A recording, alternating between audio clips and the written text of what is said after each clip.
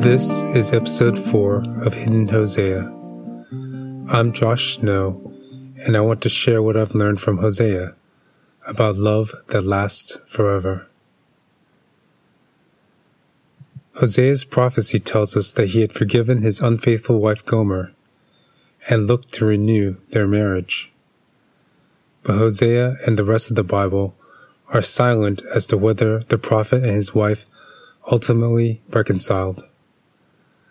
Nevertheless, I learned 3 things from Hosea about love that lasts forever. First, I learned about love that does not last forever. Second, I learned the dangers of a love that lasts forever. And third, I learned the joy of a love that lasts forever. So first, from Hosea, I learned about love that doesn't last forever. We do not know if Hosea's attempted reconciliation to Gomer resulted in marital restoration. All we know is that the prophet did everything he could to make his marriage to Gomer work. God designed marriage as the relational vessel within which one man and one woman are to navigate life. Yet ever since the fall, marriage is a union of 2 broken and fallen people. It is the union of 2 sinners. Even the best marriages end when one of the partners die, and some marriages end in divorce.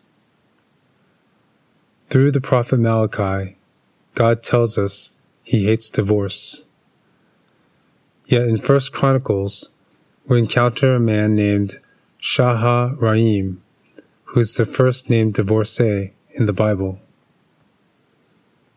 Throughout Mosaic law, divorce is recognized and regulated with provisions made for it. However, divorce was not part of God's original design or intent for marriage. Pastor J. Adams notes that divorce is a human institution. Adams calls divorce man's innovation to God's institution of marriage.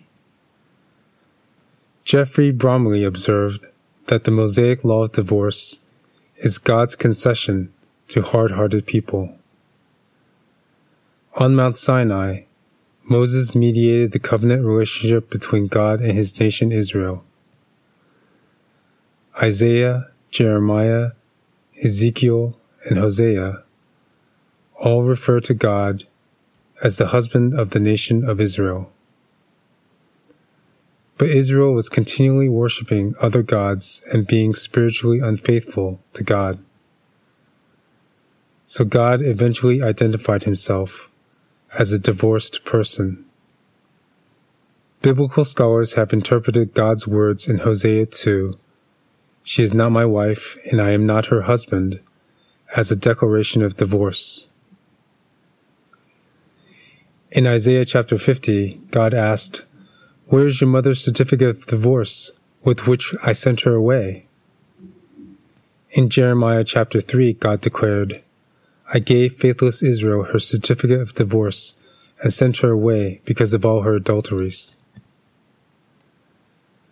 The divine union between God and his people had indeed been broken, but that broken marriage is also spoken of as expecting healing and having redemption in the New Testament. The entire Old Testament could be read as a failed marriage between God and his people, while the New Testament proclaims the ultimate hope of his restoration. Randy Alcorn writes, quote, "Earthly marriage is a shadow, a copy, an echo of the true and ultimate marriage. Once that ultimate marriage begins, at the Lamb's wedding feast, all the human marriages that pointed to it will have served their noble purposes and will be assimilated into the one great marriage they foreshadow." Unquote. So whether marriage ends in the death of one of the partners, or whether marriage ends in divorce, this side of eternity, marital love is love that doesn't last forever. Secondly, I learned from Hosea the dangers of a love that lasts forever. Suffering infidelity breaks your heart. The hopelessness, the hurt, the humiliation can be overwhelming. But when you come to the end of yourself, Hosea shows us that God is waiting with open and understanding arms. God, too, has suffered infidelity and unfaithfulness. It is impossible to regain what was lost. Yet if we choose to receive God's love, if we follow Hosea and decide to forgive, we start the healing process and the renewal and the restoration of our hearts.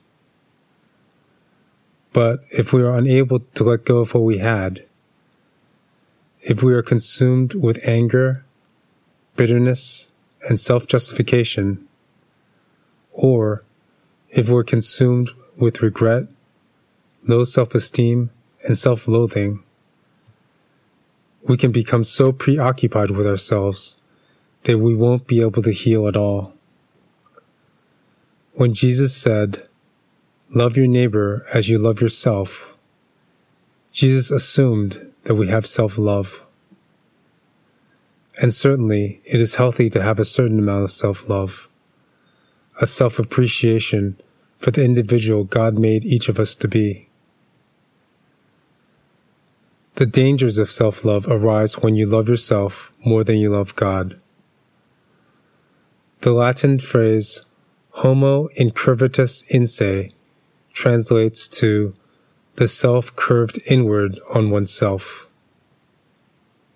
Martin Luther used the phrase to describe a life lived inward for oneself, rather than outward for God and others. Living with one's heart curved inward on itself means to live a self-preoccupied life. In the Old Testament, God continuously forgives Israel for committing spiritual adultery. Hosea forgave Gomer for her many affairs. And Jesus tells us to forgive our debts as God has forgiven our debts. But living homo incurvatus in se, living life inwardly for myself, I could get so caught up in myself that I look for reasons not to forgive. If I see my virtue as the moral high ground, as a reason not to forgive, or if I am so focused on my hurt and my humiliation that I refuse to forgive, I put myself in danger of loving myself more than I love God. Pastor Keith Boyd has put it this way: the problem is that when someone has sinned against you, you can exact payment to get what you deserve. If they don't pay up, you put them in prison. It may not be behind literal bars, but you imprison them behind the bars of your resentment, which literally means to feel again. Resentment clings to the past, relives it over and over, so that the wound never heals. In the end, while you're trying to punish your debtor, you are the one who gets tortured. The problem with this approach is you wind up in prison as well.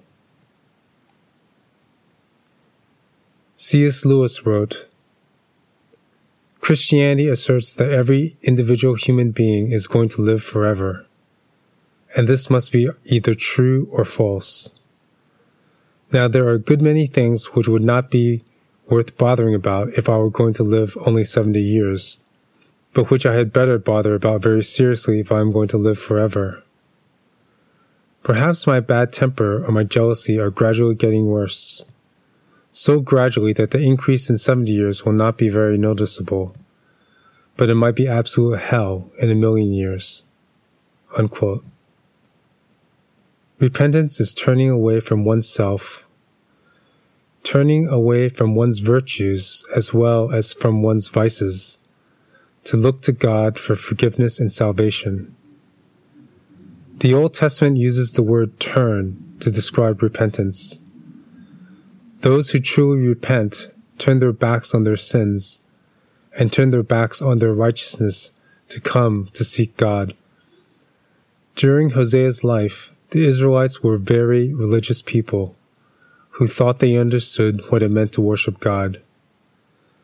They assumed God would forgive them because they went through the motions of being very religious.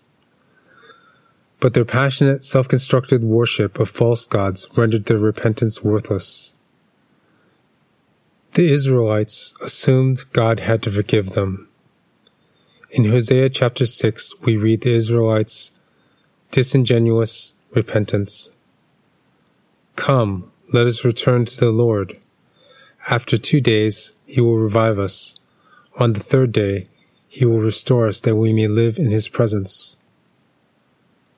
But God knew that their repentance was hollow, because although they confessed with their lips, they had not given him their hearts. Their hearts were turned inward on their own desires, and gradually their hearts hardened to God's love. The dangers of living a life curved inward on itself is that your heart and soul gradually become hardened to God, and you become unable to come to God to receive his love and forgiveness. You become, as Tim Keller calls it, unrepentable. So from Hosea, I learned that inordinate self-love can imprison me in the past forever. Thirdly, I learned from Hosea about the joy of love that lasts forever. Hosea connects love and death. He explains how failing to love God ultimately leads to the unraveling and eventual death of all love relationships. When Adam and Eve were unfaithful to God in the garden, it was the beginning of the end of man's relationship with God, their relationship with each other, and the eventual disintegration of all other relationships. But Hosea's name means God saves, so in the end, God conquers all. Hosea looked forward to resurrection and spending eternity with God. In Hosea chapter 13, we read God proclaiming, "I will deliver this people from the power of the grave. I will redeem them from death." Centuries later, in his first letter to the Corinthian church, St. Paul quoted Isaiah and Hosea. "Death has been swallowed up in victory. Where, O death, is your victory? Where, O death, is your sting?" The Gospels record how the disciples had seen Jesus walk on water, heal the sick, give sight to the blind, and tame nature. They had seen him do all these miracles, and during that time, they were doubting him, arguing with him, complaining to him, and denying him. When Jesus was led away to his death, they all abandoned him and scurried away in fear for their lives. Later, many of these disciples were tortured and died horrible deaths. All they had to do to avoid these awful deaths was to deny Jesus. After all, they denied him while he was alive, and then he died. Why wouldn't they deny him when they faced their own deaths? The only thing that could have changed them is that they had seen him come back from the dead. Jerry Sitzer writes, quote, "We can hope for one thing. The kingdom's victory is inevitable. God's word says it, and Christ's resurrection proves it. The resurrection is the link between our hope for renewal and our awareness of decay and death. It is the link between future and present because it represents the future invading the present." Unquote. Christ's resurrection gives us, in the words of J.R.R. Tolkien, quote, "a fleeting glimpse of joy, joy beyond the walls of the world, poignant as grief." Unquote. Because of Christ's resurrection, we can look forward to Christ's return. All creation eagerly awaits the return of Jesus Christ to the wedding on the edge of forever. St. John tells us, "Blessed are those who are invited to the marriage supper of the Lamb." When Jesus started his earthly ministry at the Cana wedding, His first miracle turned water into wine. With the church as his bride, all miracles and celebrations will pale in comparison when the true bridegroom returns. Revelation is the last book of the Bible and the only book of prophecy in the New Testament. St. John tells us that at the end of time, heaven above is aimed down at us. Then I saw a new heaven and a new earth, for the first heaven and the first earth had passed away, and there was no longer any sea. I saw the holy city, the New Jerusalem, coming down out of heaven from God, prepared as a bride beautifully dressed for her husband. And I heard a loud voice from the throne saying, "Look, God's dwelling place is now among the people, and he will dwell with them. They will be his people, and God himself will be with them and be their God. He will wipe every tear from their eyes. There will be no more death, or mourning, or crying, or pain, for the old order of things has passed away." That's Revelation chapter 21. Deep down inside, we sense that we were meant for eternity. Ecclesiastes chapter 3 tells us God has made everything beautiful in its time. He has also set eternity in the human heart. I learned from Hosea that we are living in the midst of the greatest love story ever told, the story of God's love for people. From the perspective of eternity, Hosea knew that he would eventually be in God's loving embrace. In Jesus' arms, we will have the joy of love that lasts forever. I'm Josh Snow. Thank you for listening to Hidden Hosea, a conversation on God, infidelity, and restoration.